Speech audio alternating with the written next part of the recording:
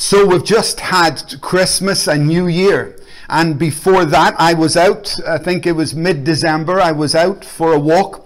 A lot of churches, the pastor feels pressure to come up with a theme. You know, I know lots of pastors, and they don't know what theme to create. And because they're not hearing from God, many men, they just grab someone else's theme and they just stick it on the wall, or they make it up. I'm just telling you the truth. That's what happens in thousands, tens of thousands of churches. But God designed time, you know, in the book of Genesis. And this new year, I believe he does give us grace. He gives us a fresh start. So I was just sitting praying, and out of the blue, just so beautiful voice to talk to you. And it's us specifically as LFC, and all of you who've been so faithful in this church for so many years, but also all those who are part of our international church family as born-again believers. And God was just so gently saying to me, you're limiting me. You're limiting me. And I had to go away and think, what on earth does that mean? And I found Psalm 78 verse 40. How often they provoked him in the wilderness, and they grieved him in the desert. Yes, again and again they tempted God, and they limited the Holy One of Israel. And I'd never perceived that word in connection with something I can do to God. Are you kidding me? So that was an eye-opener to me, and it just began to connect with other scriptures. Let God arise. No wonder some Christians have had the same enemy in their lives for years. They're not letting God arise. You need to let God arise. That means there's almost like a permission. I don't want to use that word, but you know what I mean. There's like space, room, and I'll talk a little bit more about that today. So we saw how you can, and I believe you are, you're limiting God.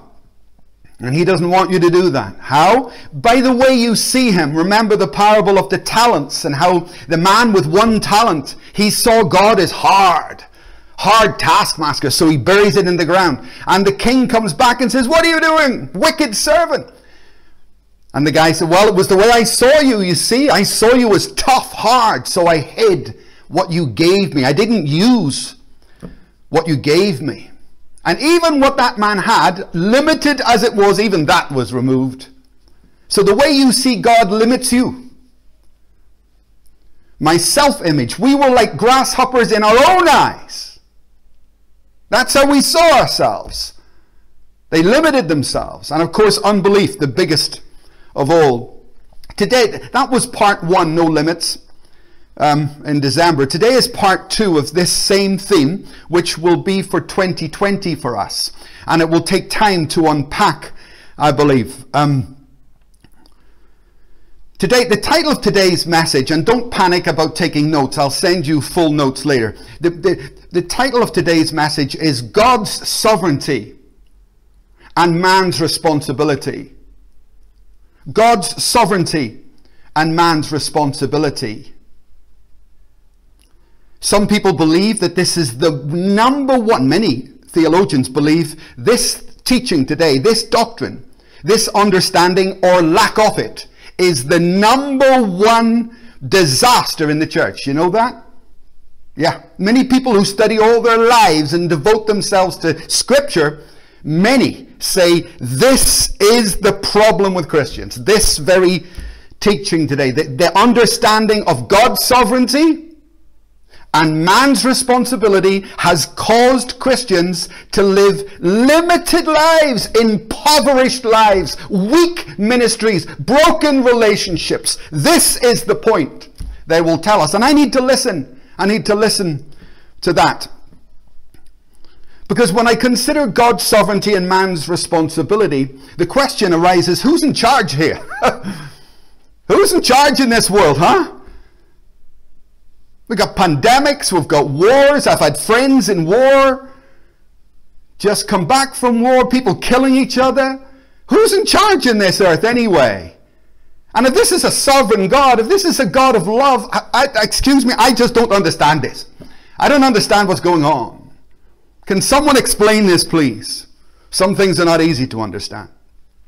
But I think in a Christian life, if you do not stop at some point and deal with this issue, you will be forever limited. I'm going to say that again. If you do not stop and deal with this issue, as difficult as it is, you will be, not forever, but you will be limited in your life on this earth. Yes, you will. Do you know, I was thinking this week, this issue is a bit like reverse parking. If you've ever passed your driving test, you will know from experience that the worst part of the bit you don't want to do, you'll do the theory, you'll do this, you'll do that, but once he said, okay, reverse parking, it's incredibly difficult to do that. It's not even almost a natural action, because you're required to have your focus in two places at the same time. Keep your eye on the road in front, look behind you. Wait, which? Both. You have to do both. And it's a difficult thing to get, but you're not going to get your license without it. You're not going to get your license without it. And in the same way, you will not proceed, and I can show you this, you will not proceed with your dreams to the level that God would have for you if you do not address the issue of understanding, to some degree, that is humanly possible, God's sovereignty and man's responsibility. So let me open with this scripture from Ephesians chapter 3. It says this, "Now to him who is able to do exceedingly abundantly above," there's the sovereign bit, the Almighty. "Now to him who is able to do exceedingly abundantly above all we ask or think, according," here's the man bit, "according to the power that works in me, according to how I let God arise." I really like that scripture because it's so succinct, it's so neat, and it shows me the two halves that are in play here. The first time I ever encountered this doctrine, this theology seriously, was as a new believer. It was my first 2 or 3 years as a Christian, and I remember Reinhard Bonnke, being introduced to Reinhard Bonnke's ministry for the first time. And I was confused because, Bonnke was leading millions of people to Christ. And I mean millions. That's not an exaggeration. He's probably the greatest evangelist of all history. I don't know anybody who's surpassed that, what he's done. The guy was a phenomenon. Now, I've got a problem with that. And I had a problem with it then, and I've still got a problem with it now. I think he's great. I had the honor of sitting with him for 3 days in Seattle a few years back. He's dead now. But I think he's a real man of God. But I've got a problem with the fact that this only one guy leads 1 million people to Christ, is it? What about everybody else then? Oh, he's special. No, he's not. He's no more special than you are. You're not special, neither am I. You know what it says about Elijah? Elijah was a man just like you. So you're kidding yourself, and I refuse to take the bait on that and excuse myself that, Bonnke's something special. No, he isn't. He's an ordinary guy. But I tell you what is different with Bonnke. He understands something that I don't understand. He's got something. He's seen something. So I run out as a new believer and I buy one of his first books, Evangelism by Fire. I want to know what he knows. I want to see what he's seen, because obviously I haven't got it.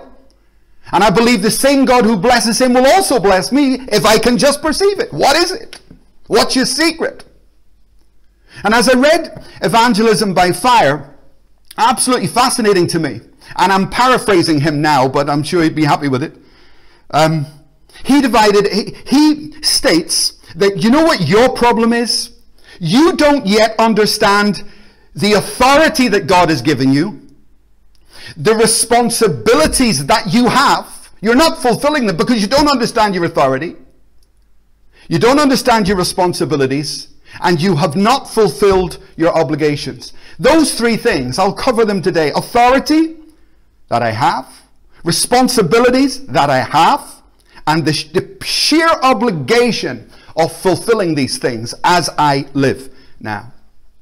So as I considered them as a young man, and then over these last years, I think that I think it's almost impossible to actually get this or understand it without seeing the big picture. So I'm going to rattle off 5, what I perceive to be the 5 major changes in history that have brought me to the place I am today. And if I don't see these 5 stages, I honestly don't think you'll ever see the point here, or will ever grasp God's sovereignty and man's responsibility.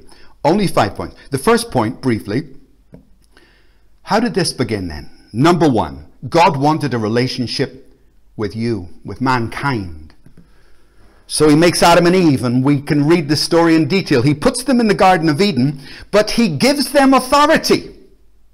He gives them dominion over everything in that garden.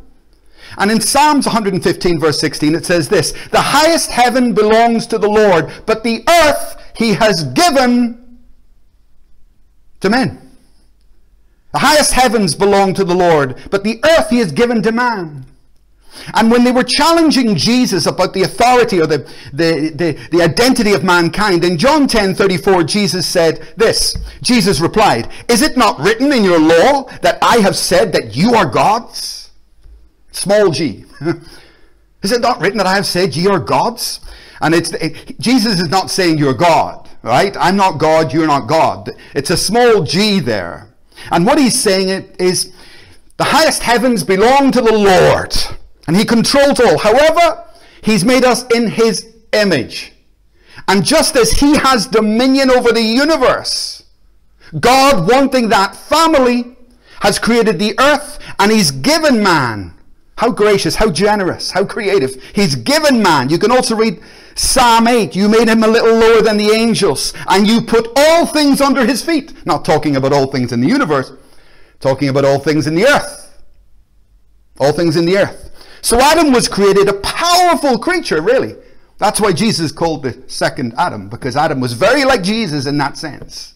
Very like, same type of power. That's the second point. Adam sinned, as we know, and Eve sinned, and they gave this dominion to the devil. They handed over the keys to the devil. Now you can imagine Adam. You remember Jesus stilled the storm. Adam could have done that. Adam had authority over the weather, over the fish, over the birds, over the animals. Adam had authority over the fallen angels. Satan was in the earth. There was no demons at that time. They came after the flood. But there were angels. 1/3 of heaven fell upon the earth. And Adam had authority over all of this. He was supposed to subdue the devil. But he didn't. He cooperated with the devil and handed over the keys, if you like, of authority. So first God creates Adam. Second, Adam sins and hands it over. And third, step in the big picture to perceive what's happened here. Christ comes, doesn't he? Comes in human form, 100% man, 100% God, enters humanity, born of a virgin, the very blood of God. This is God's solution. The blood of God entering humanity in Jesus Christ takes back the keys of authority. Wonderful, absolutely wonderful. And then from this point on is where the church starts to get very confused, because point 4 is that Christ raises from the dead, but he's got a spiritual body. Raises from the dead, and as he returns to the Father, he restores authority. He restores the authority back that was lost in Adam, and he gives it to the church, by the way. Gives it to the church, to the body of Christ. To the church, and through the church, to Christians. So when people say to me, is God sovereign? Is God in charge in the earth? The answer is God is sovereign, yes, but. God is sovereign, yes, but. The highest heavens belong to the Lord, but the earth he has given to man.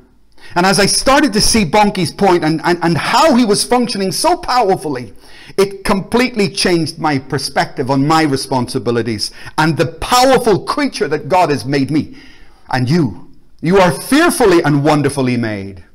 Unfortunately, Christians tend to go to extremes on this.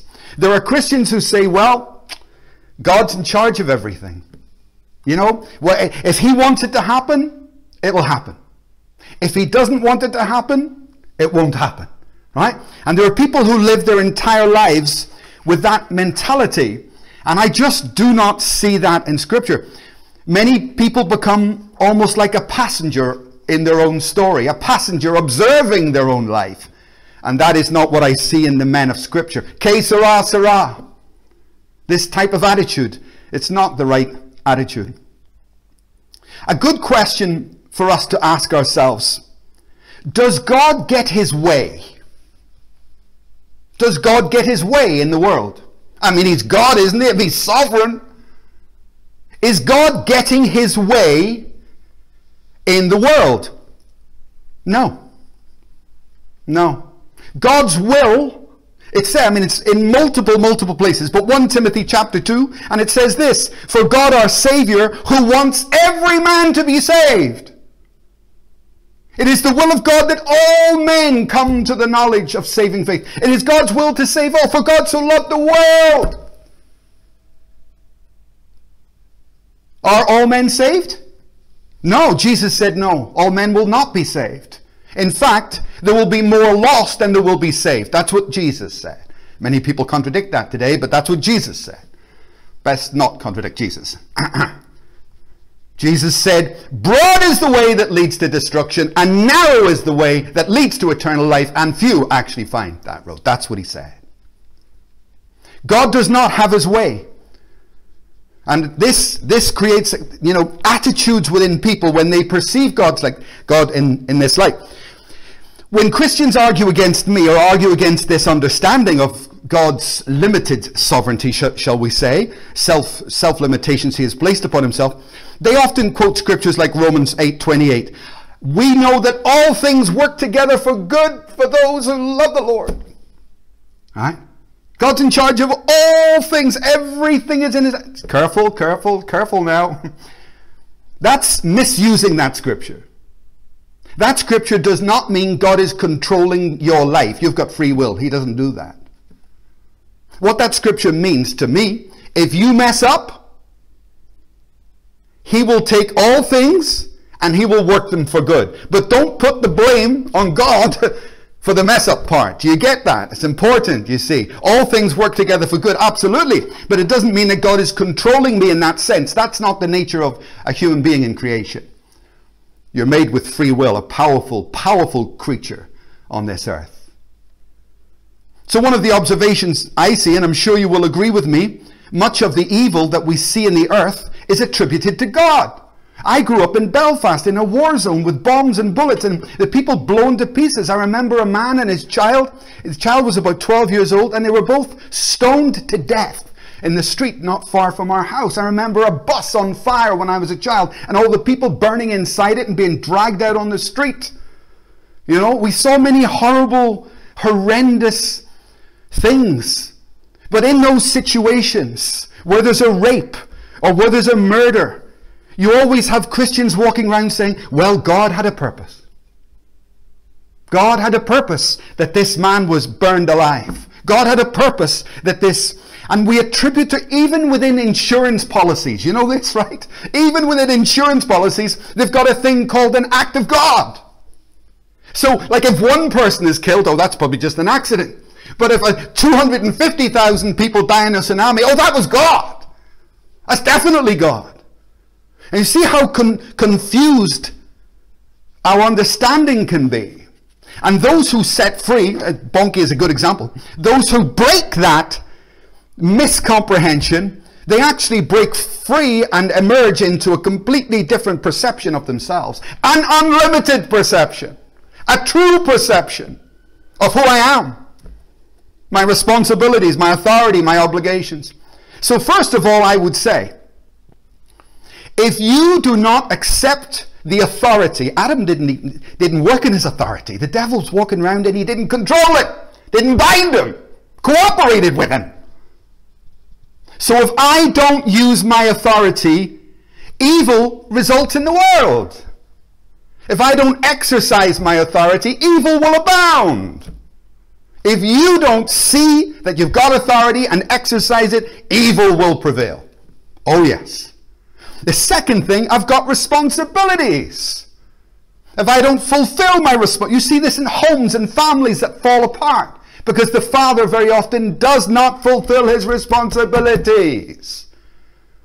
I've got authority. Yes, I have. God-given.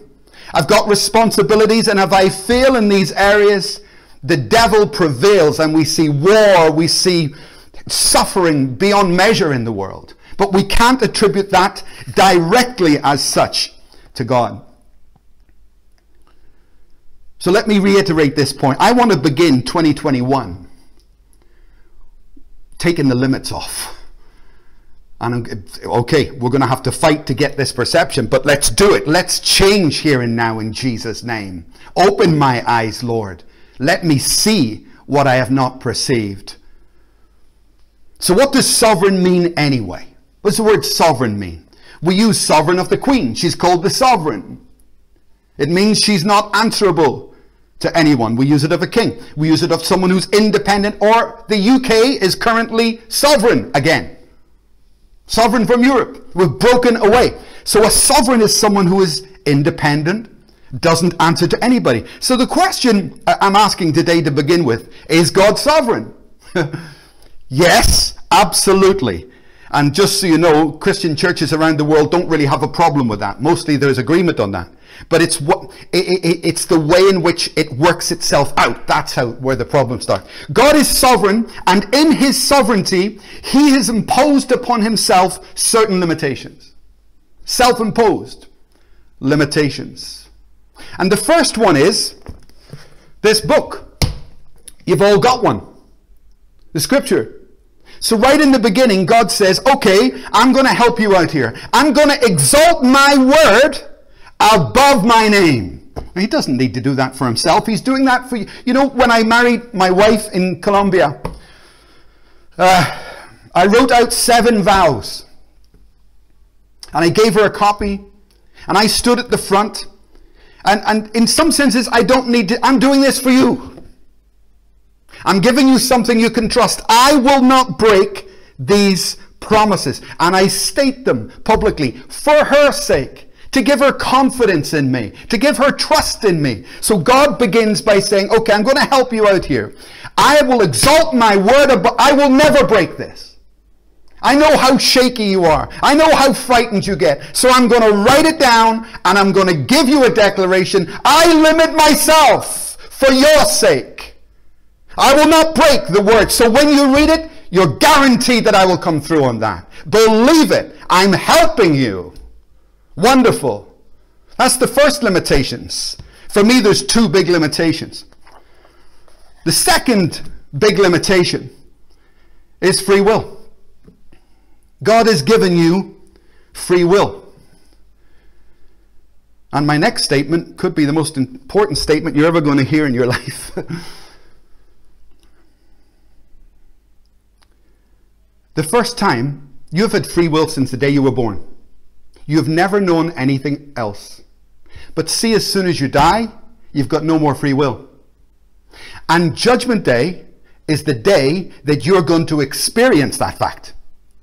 On Judgment Day, you're not going to have the access to that free will. God will impose upon you his sovereignty, because this part is over.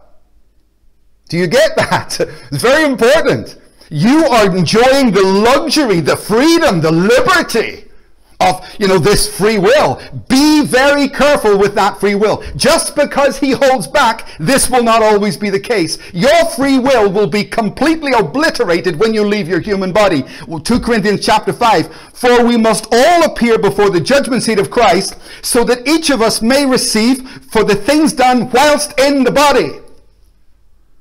So whilst you're in your body, absolutely you have free will. But as soon as you die and your soul, spirit separate from that body, you no longer have free will.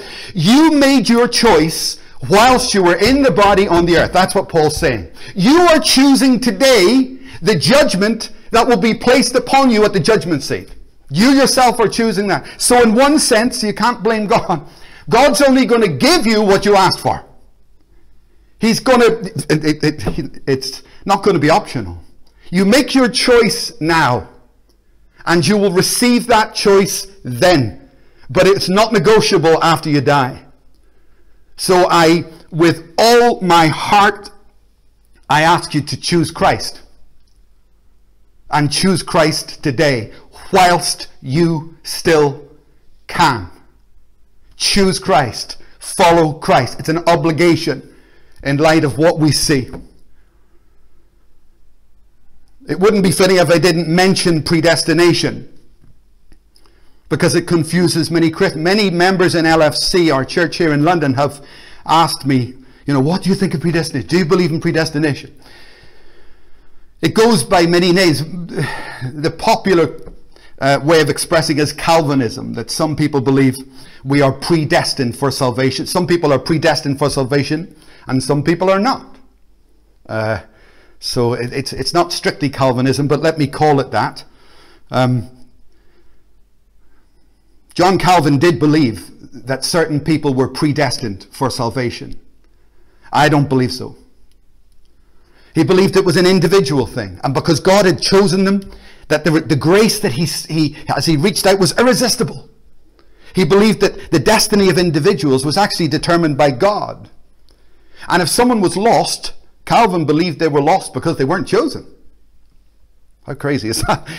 He believed you were born again first, and then you repented after you became born again, because God was alive in you. There's another guy called Arminius, and he had a completely different concept. He believed it's got nothing to do with salvation.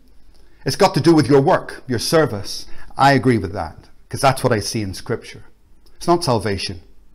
And it's a corporate, it's a people, not an individual thing. God calls it people. And it's conditional on your faith. And if you're lost, my friend, that's your choice. That's your choice.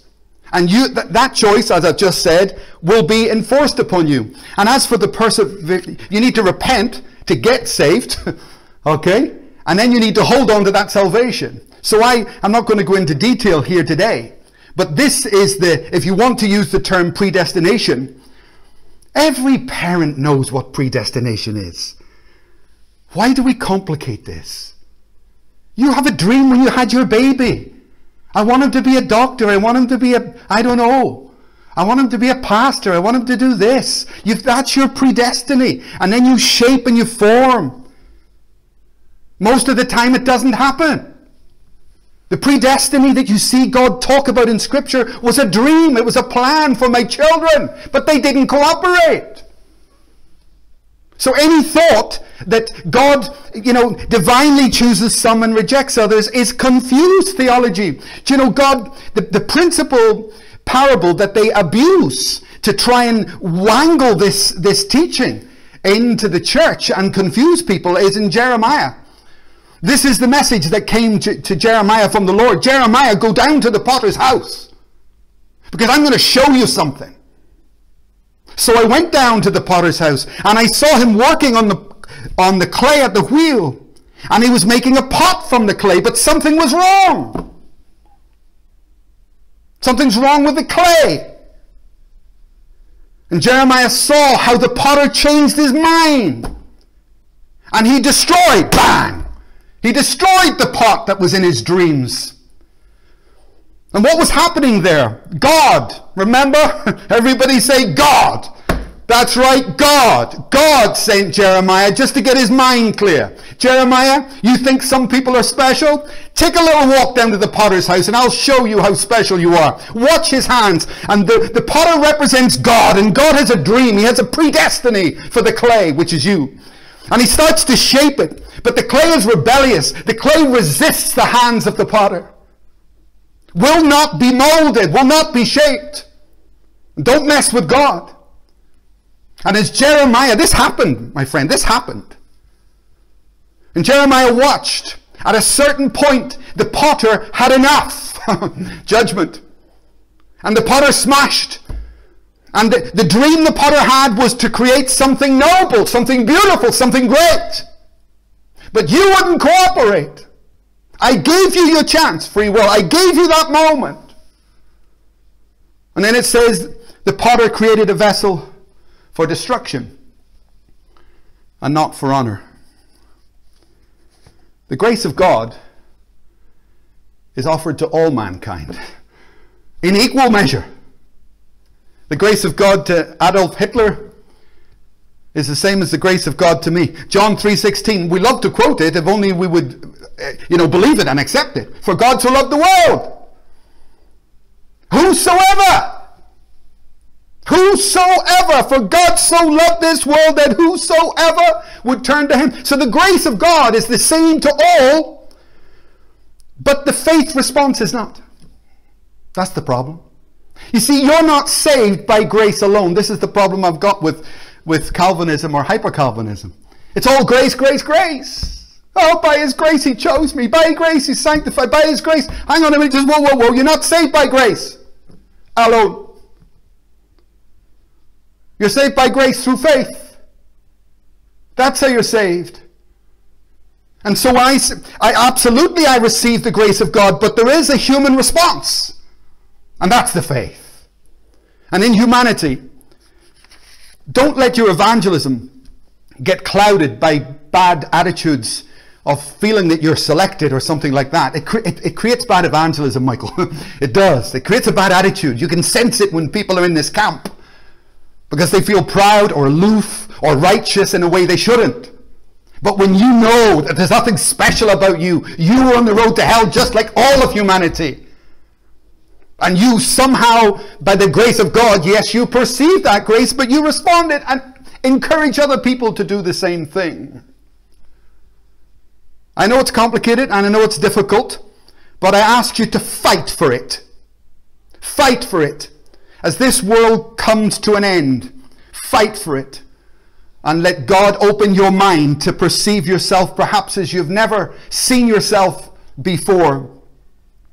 In my conclusion today, I do not want to be a passenger of fate in 2021.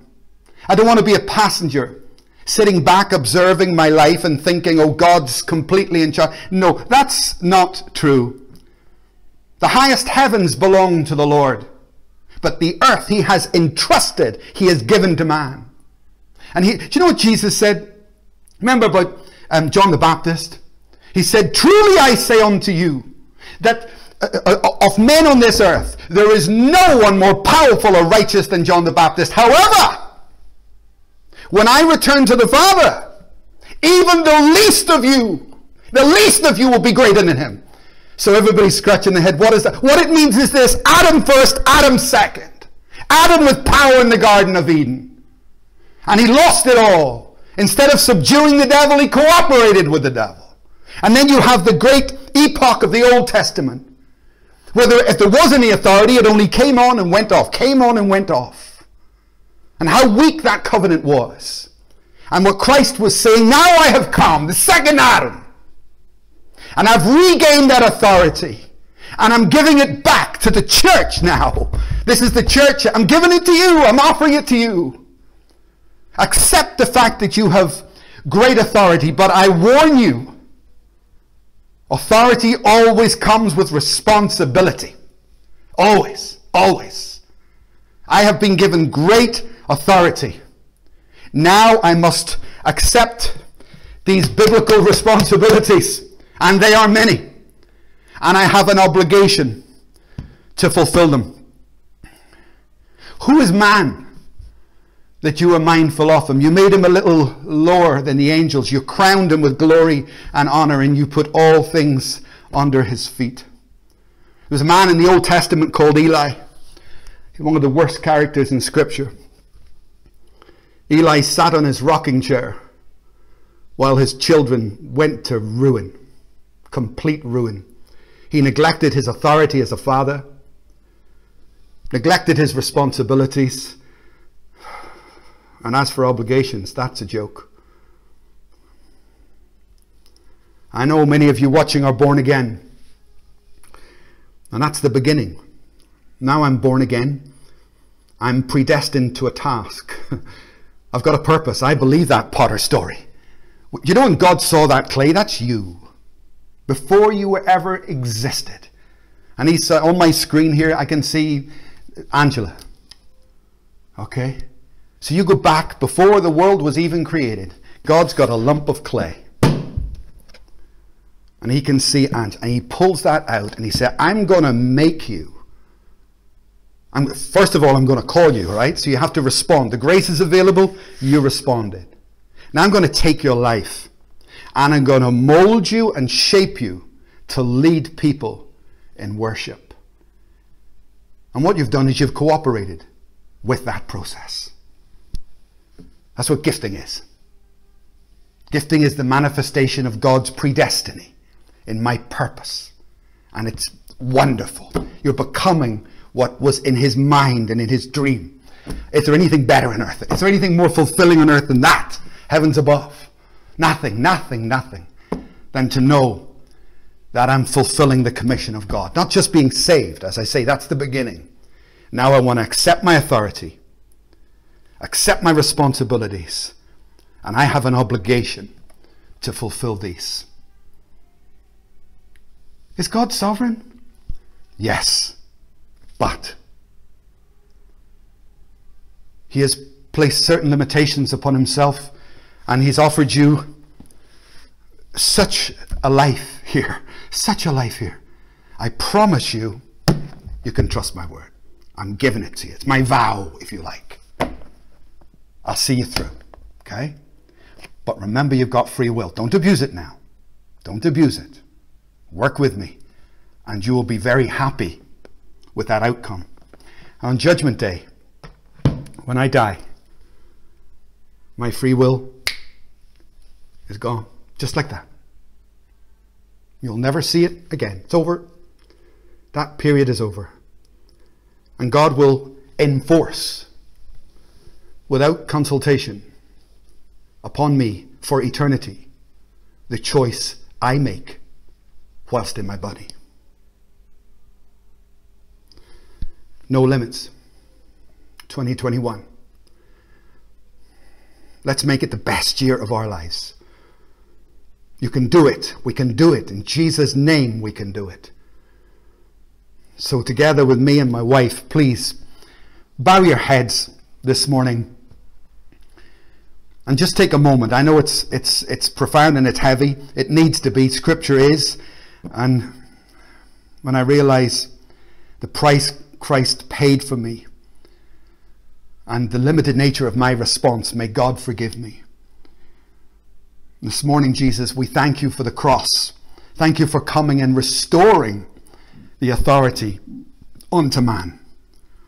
May we not neglect this great authority you have given us. May we not neglect our responsibilities.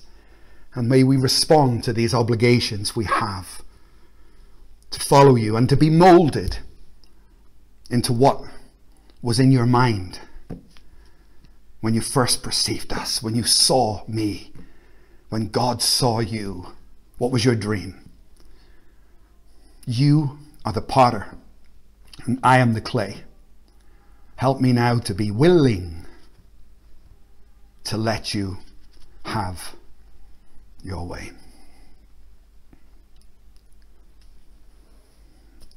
God's sovereignty and man's responsibility.